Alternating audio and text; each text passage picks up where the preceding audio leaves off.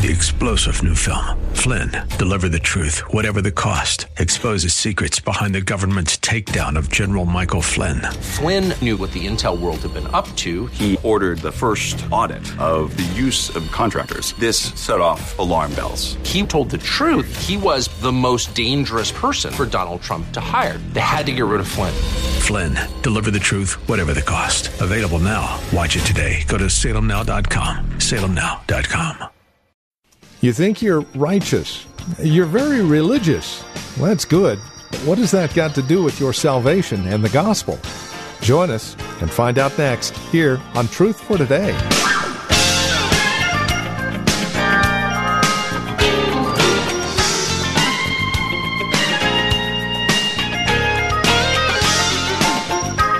The book of Romans is very clear, very explicit. All have sinned, come short of the glory of God. So what does that all encompass? And how is it that all have sinned? Well, today, as we continue our survey of Romans, we come to see that God is angry with the religious and self-righteous. Now, that's a broad brush to be painting with. For the details, from Valley Bible Church in Hercules, as we continue our survey of Romans, here's Pastor Phil Howard. Something has to work on your heart. It's by the Spirit, not by the written code. And such a man's praise, this is interesting, Judah, he's using the name. Such a man's praise is not from men, but from God. You really want to be Jewish? Your praise must come from God. Now I want to just briefly touch the common arguments. There's 4 common arguments Paul met at the synagogue all the time. And chapter 3, verses 1 through 8 is in debating. It's called a diatribe. And what he does, he invents hecklers in the audience. And he's going to tell you what the hecklers say to him when he's out preaching and what they say about him. And he must have heard this many times in the synagogue and in the Jewish hostilities he met with. And so he raises 4 arguments used against him all the time. But you argue, and here's the argument. What advantage then is there in being a Jew? Or what is the value of circumcision? We hear you. So you're saying there's no advantage to being Jewish. There's no advantage to circumcision. Is that what you're saying? Now let's hear what his answer. Much in every way.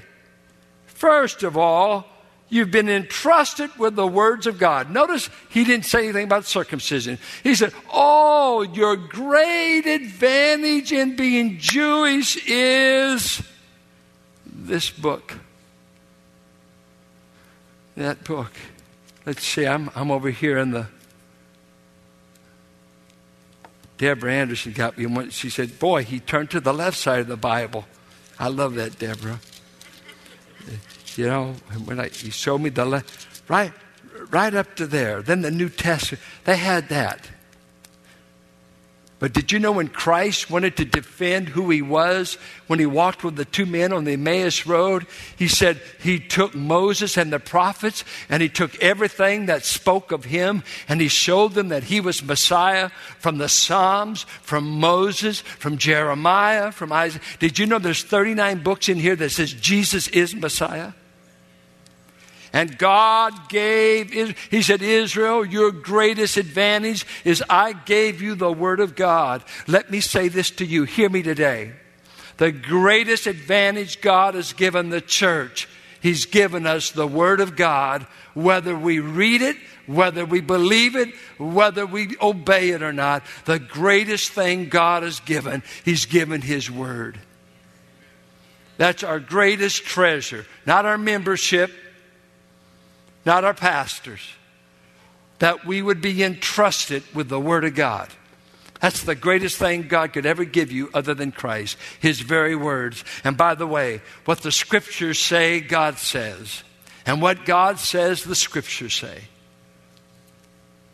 Never forget that. This is not just a book. This is not gone in the wind. This is not, I don't have to read the top 2. Matter of fact, some of you are reading too many other books. You ought to be real familiar with this. You have been given this great advantage of the law, of the words of God. Second objection. What if some did not have faith? Listen to the heckler. Would their lack of faith nullify God's faithfulness? What if we haven't been faithful? It doesn't make any difference, does it? We haven't caught God off guard, so it's okay if we don't believe. Not at all. Let God be true and every man a liar. As it is written, so that you may be proved right when you speak and prevail when you judge. Third heckler. But if our unrighteousness brings out God's righteousness more clearly, what shall we say? That God is unjust in bringing his wrath on us? I'm using a human argument. They're saying, hey, if our unfaithfulness is showing off that God's more faithful, hey, don't be against us. That's not bad. He said, oh, no. Your unfaithfulness and non-responsiveness will bring his judgment just like it's coming upon the whole world. He must judge you for not responding, even though you've had these advantages, even as he must judge the entire world. For he's a righteous judge. And he can't be bought into this, well, I'm Jewish. You can't judge me because you made promises to Abraham. God already knew many of Abraham's seed would not believe. And he would address it in chapter 9. Finally, Paul's being accused. Hey, you know what? The more you sin, the more God shows off his grace. So I say, let's party all we want. Let's sin all we want. It doesn't matter how you live anyway, because God just gets to show us more grace. Antinomianism is what it is. Live as you please. You're a Christian. You've got fire insurance. You've got protection from eternal wrath. Since you're not going to hell, live like hell in the meantime. That's the idea. I can live any way I want because I've already been promised I won't go to hell. Paul says, we don't teach that. That's what we're falsely accused of. In chapter 6, he'll say, shall we continue to sin that grace may abound? God forbid. My theology will not tell you it's okay to sin. Let me move from the Jewish problem. And what if I read this way? Now, if you call yourself a Christian and you rely on all your Bible knowledge and you brag that you've got a relationship with God and you say you know God's will and you're superior because you got all this Bible. And, you tell other people how to live. You're on the know. I want to ask you, do you commit adultery? Do you steal? How do you live? Oh, we know you belong to Valley, you belong to First, and you belong to Last, and you belong to Middle. And you got all the right labels. I am a Christian. I grew up in this group. I grew up in this label. A Catholic. I've been baptized. Oh, man. Yeah, we've already had. Yeah, I'm a baptized Catholic. You know I'm going to heaven. Don't ask me how I live or when's the last time I went, but I'm covered. How do you covered? Well, I was baptized. Or you say, I'm a member of a church. Why, isn't that wonderful? Today, it's easier to join the church than the why. Just pay your dues, and some of you aren't even paying your dues. That means nothing. Just shake a hand and you're in. You don't have to show up. You don't have to serve. You don't have to give. But I am a member. When he comes, he's going to look down on our rolls. All those people are covered. I'm afraid some of you aren't. You said you were saved. We hope you are. I ask, is God being blasphemed through the testimony of some so-called Christians? They say they know God. They say Jesus is wonderful. And they cuss as good as anybody else. They read as many Playboys as anybody else. They're as lazy as anybody on the job. They're stealing from their employer. Their divorce abounds in the church. We found naming Christ doesn't keep so-called Christians from getting a divorce. Immorality is as much in our youth group as it is in the culture. By all the stuff I read, Barna and just cross, I'm not particular, I don't know anything about this youth group right now, but I just cross the board. So don't come out, who is it? I don't know. I don't want to know. Tell the youth pastors. But across the nation, morals are not affected, but man, we're loud on profession. A Christian nation. What a joke. Who's Christian? Who are you voting for? I get a migraine thinking of the choices. This is not a choice year. Who? Our next Christian president. Sometimes I wish they would just say they're a Buddhist. Then I could justify my anger more. But I hate it when they say, I'm a born-again Christian and I'm for abortion because every woman has a right to kill the baby whenever she wants. You know, it just doesn't make sense. Is God blasphemed by us?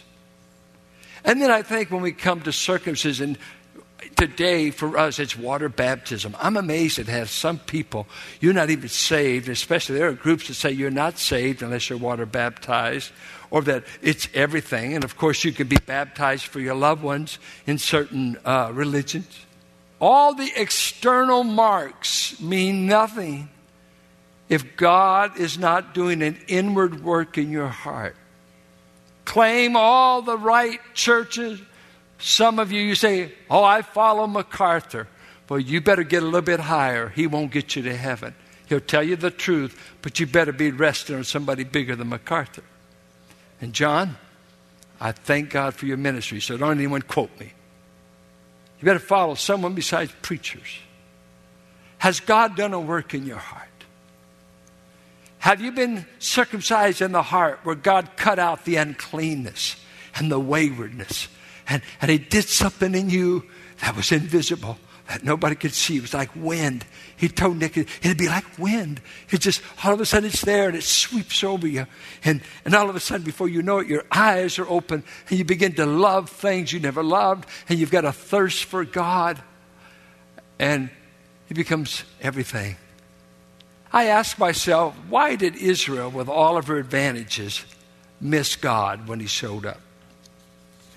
Let me read these in closing and liken them to us. I don't like to pick on Israel. I weep over Israel because they stumbled. It enriched the Gentiles because God turned to us. But God is not done with Israel. I'm hoping to show you Epicenter. I was going to do it tonight. We're not meeting tonight because the next 2 Sunday nights we're going to be having concerts, and we want you to help bring your family and friends. But perhaps our first Sunday night that we meet in January, John Rosenberg, a converted Jew, has made this document that tells about the future of Israel and Russia's plan to invade Israel. Russia is planning to invade Israel, and they're going to do it with the help of Iran. So Israel is in for darker days than even the Holocaust, except for God's protection. Why did Israel ever move away from her advantages? 2, let me just give this. I think she replaced her faith with external religion. She moved from Abraham's faith in God as a moon worshiper down there in Ur of Chaldee, who had no temple, who had no rabbi, who had no priesthood, but God spoke to him, leave all your kindred and go to a land I show you. And in faith, he believed God could make him the father of nations through a barren wife. And when he was severely tested in Genesis 22, he showed the world and the nations, I love this monotheistic, one God only more than my firstborn promised child. I'll sacrifice a son in a minute to please the God that I can't go to temple, There's no synagogue. There's no religion. Everything around me is Canaanite religion. Everything around me is Gentile pagans that hate God, don't know God, kill their children. But I have come to see the one and only God. And you, Isaac, you will die in a minute if God wants you. For I've come to know this God and love him from the inner man. Have you come to know this God? Or have you replaced God with a bunch of external, religious, little rabbit foots? And you show up for a few services, you take a communion, you've been baptized, and you take a membership class, but in your heart, nothing's ever been changed. Israel went for externals and gave up the internal relationship. Israel did something that our young people fight with it all the time. They wanted to be like the pagans around them. They found God too exclusive, and he made you too weird. He wanted them to be holy and different. I talked to have a grandson in Kauai, and his father told me, we're talking about teenage rebellion. He said, you know what we have found out in the church over here? And he grew up, believe me, in youth culture. He knows all about it. He said, we find out the church kids are the ones that go the wildest in the teen years. They're raised by deacons maybe. They've been in church all their life. And about 13, 14, 15, they want to do everything that the fast crowd's doing. They want to do everything that's out there. Sex looks good. Pot looks good. That whole culture. So they go.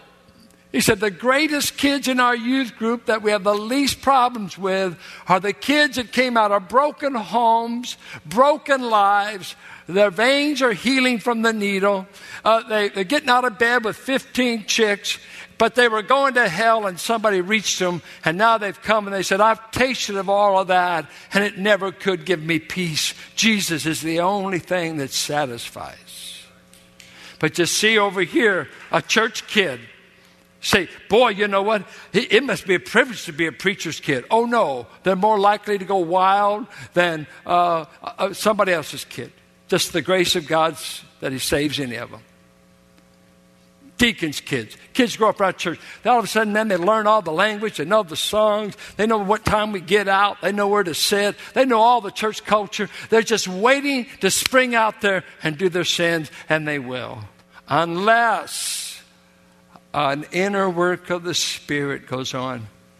And some of you parents, you need to start out real early telling your kid he's a sinner and quit telling them that they ought to get baptized. Forget baptism. Convince them they're a sinner in need of Christ and that attending this church won't save them. It's an advantage, but it's no immunity from judgment unless our work goes on in the heart. Israel wanted to trust visible resources instead of invisible. They wanted armies and kings that looked like the Gentiles. They went for syncretism instead of exclusivism. They wanted to blend. Can't we all just blend in together, have a little bit of this and a little bit of that religion and a little bit of that? And I think of Gideon, one of the biggest flops in the Old Testament. By the time God delivers the army, in Judges 8, he sets up his own little shrine to himself, hires a man to be his priest, because I'm going to worship like these pagans I just defeated. Insanity. I think of Hezekiah and Jehoshaphat when the Assyrian army surrounded them. They made fun and they said, "O king, don't try the religious stuff with us because we've defeated every nation that has relied on their God. And don't dare let Isaiah come up here and tell you your God's any better than the rest." That night, God killed 185,000 Assyrian soldiers, and the captain of the battle went back to his home country where his sons killed him at the place of worship. God says, get this message. The God of Israel is no God to mess with. He's not like the gods of the Gentiles. He's the true and living God. He's powerful. And he can handle an Assyrian king that makes fun of him. Let me tell you right now, hear me. You've got all the resources you'll ever need to live like God wants you to in this world. You don't need any visible alliances. You don't need a rich man to support you. You don't need this relationship. You need God and His blessing. And when those resources are being pumped into your life, you'll have all the strength and all the protection you'll ever need for the rest of your life. Well, I would just close by saying, don't give up your advantages. You go to a Bible teaching church, and the Bible is falling in the streets, and we're always being bombarded. Are we doing the latest? And we don't want to be an old folks' home. If it'll help my ministry to preach in Levi's, I love to wear Levi's. I'll be glad to do that. What do you need? A Levi dress pastor or the Word of God? Do you love the Word of God? I assume you do. Somebody pays the rent here, and it's you. And I ask this. Are there any advantages to being Jewish? Are there any advantages to being Christian? Above everything, yes, God has spoken to us. And He said in 1 Corinthians 2, as I read it this morning, God has made us on the inside of divine secrets. He said, I speak secret wisdom to those that are my own. And you and I have been put in on the secret wisdom of God. We know Christ. And I just ask, let us not sleep on our advantages.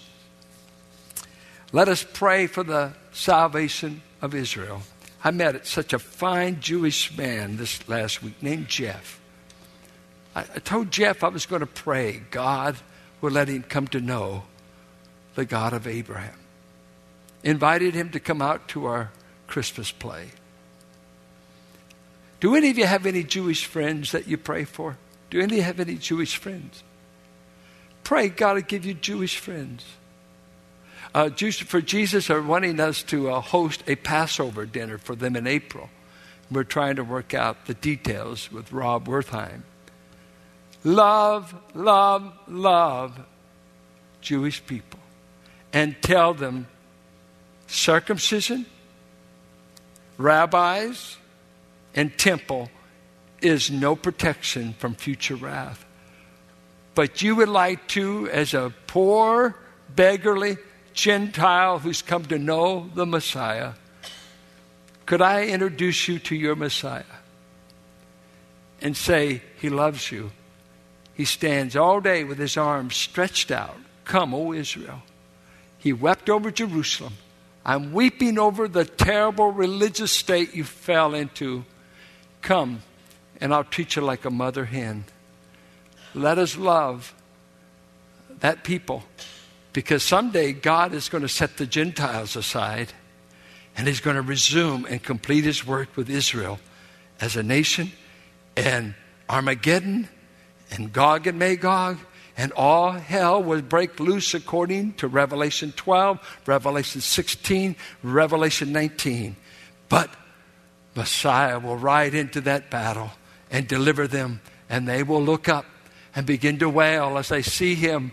And when they see Him, they'll say, let us ask you this, where did you get the wounds in your hand? He said, I got them in the house of my friends, and I've come back to use them to deliver you from your enemies.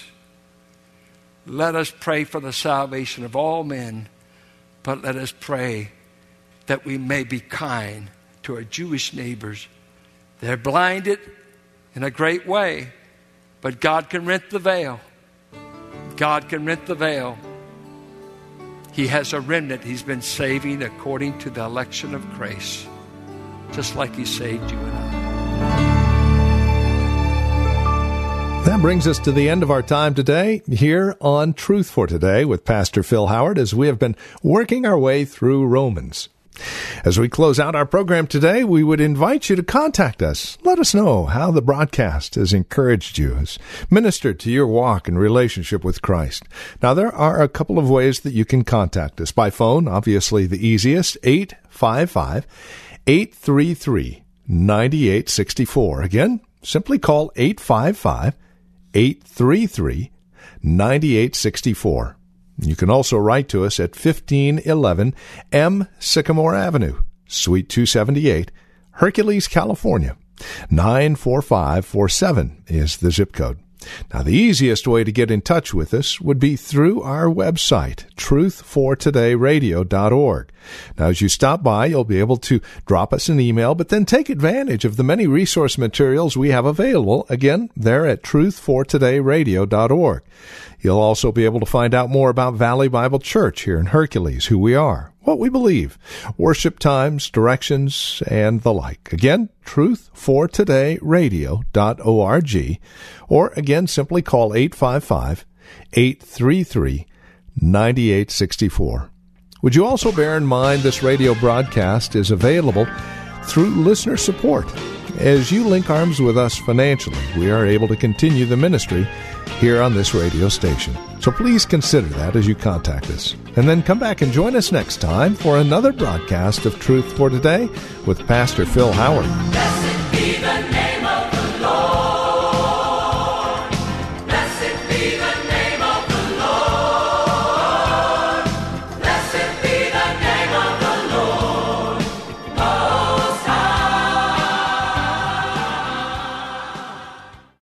3-star General Michael J. Flynn, head of the Pentagon Intelligence Agency, knew all the government's dirty secrets. He was one of the most respected generals in the military. Flynn knew what the intel world had been up to. He understood its funding. He ordered the first audit of the use of contractors. This set off alarm bells. The explosive new documentary, Flynn, Deliver the Truth, Whatever the Cost, uncovers the facts behind this scandal. Flynn told the truth. He was the most dangerous person for Donald Trump to hire. I find out the worst enemy that I'm going to face in my life is right here in America. They took my assessment and they wanted me to change it. And I was like, I'm not changing it. They had to get rid of Flynn. With in-depth interviews, archival footage, and never-before-seen personal records of the man behind the headlines. I just felt like I was drowning. Flynn, Deliver the Truth, Whatever the Cost. Available now. Watch it today. Go to salemnow.com. salemnow.com.